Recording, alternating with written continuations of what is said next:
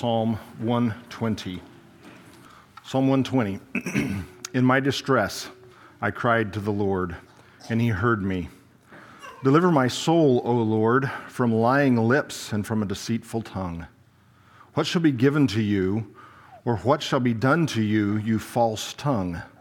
Sharp arrows of the warrior with coals of the broom tree. Woe is me that I dwell in Meshech, that I dwell among the tents of Kedar. My soul has dwelt too long with one who hates peace. I am for peace, but when I speak, they are for war. Father, I do pray that you would, Lord, encourage us in this passage. Lord, as we come to the table, Lord, I pray that you would be preparing our hearts for that very action. In your Son's name, amen.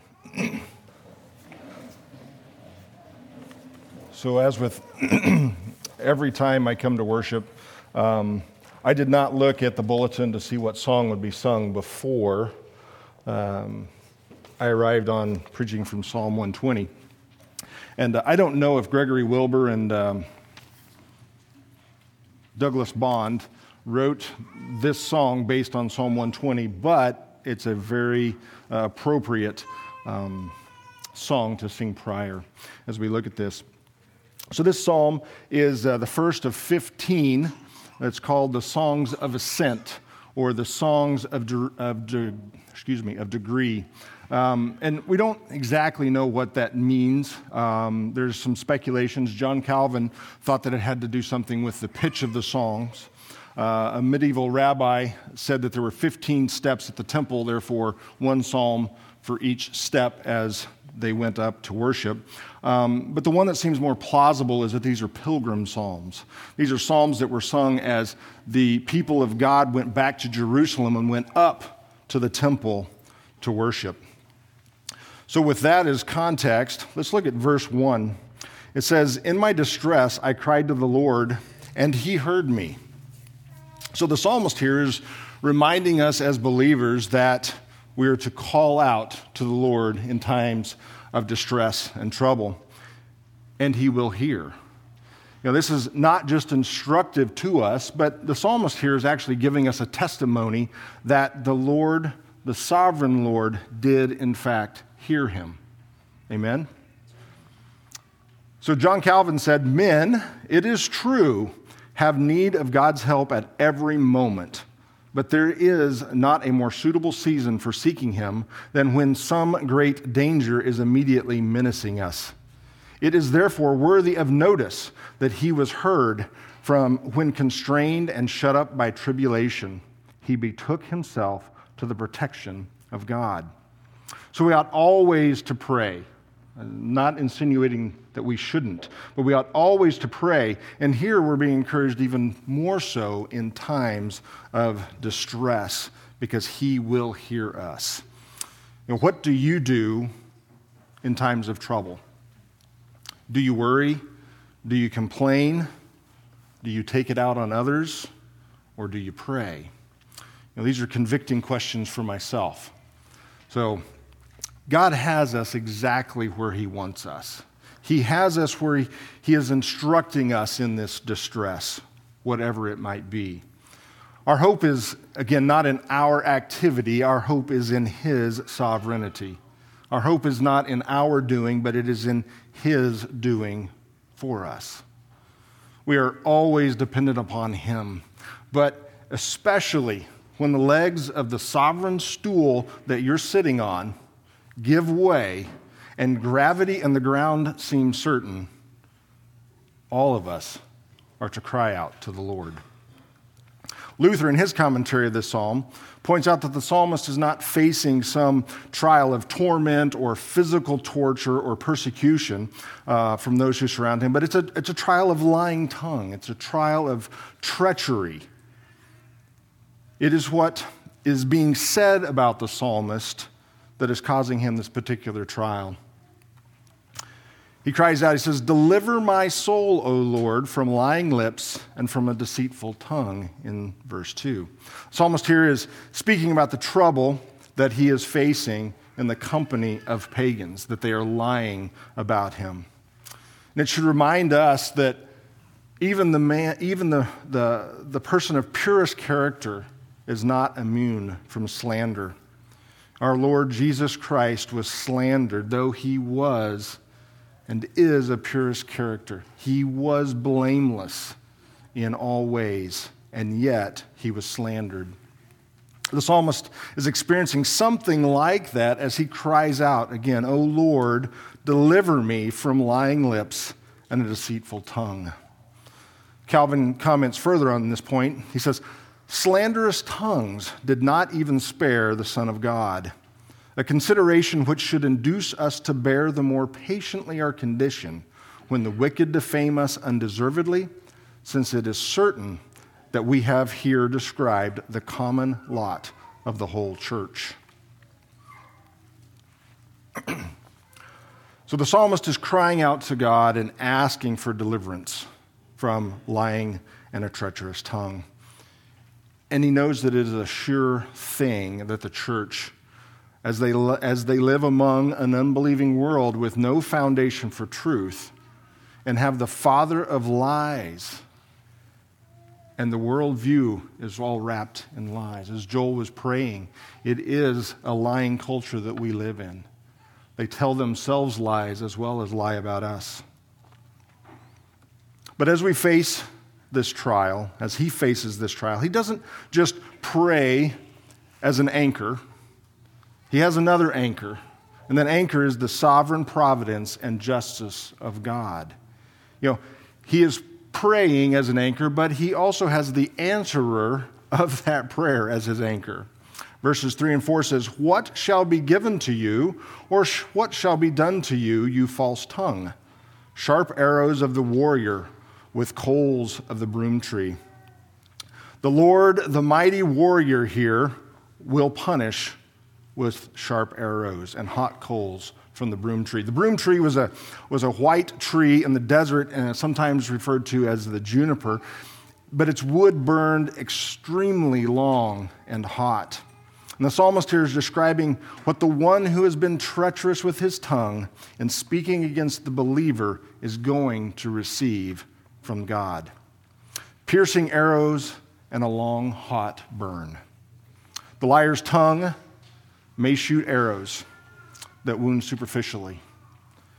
The burns may last but a little, but God's arrows of judgment are much sharper and penetrate much deeper, and his wrath burns much longer and hotter. Hebrews 10:31 reminds us that it is a fearful thing to fall into the hands of a living God. Derek Kidner says of this, he says, "God's coals are hotter and God's arrows are sharper than those of they who afflict God's people with the sins of their tongue. The liar, wounding though his weapons are, will be destroyed with far more potent shafts than lies.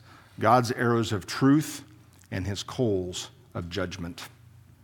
So the psalmist begins to meditate about the fact that the one who is speaking treacherously against him will in fact incur a far greater judgment than any pains than he can inflict on the believer. So the psalmist meets this trial not only with prayer and not only with a recognition that it's going to happen to believers, but also with an appeal to God's sovereign providence and judgment of those who attack his children. So verses 5 through 7, he continues to meditate here, but he's meditating as he's dwelling in this foreign land. This is a pilgrim who's looking forward to going up to worship. "Woe is me that I dwell in Meshech, that I dwell among the tents of Kedar. My soul has dwelt too long with one who hates peace. I am for peace, but when I speak, they are for war."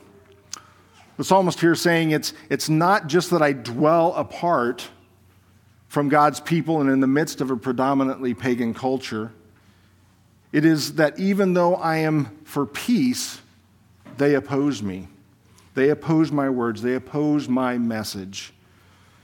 And when you're there, when we are living in a humanistic pagan land such as our own, we have entered this land Pastor Kaiser preached on entering and conquering and settling and retaining this land that God is giving. We are in this land. We have entered this land.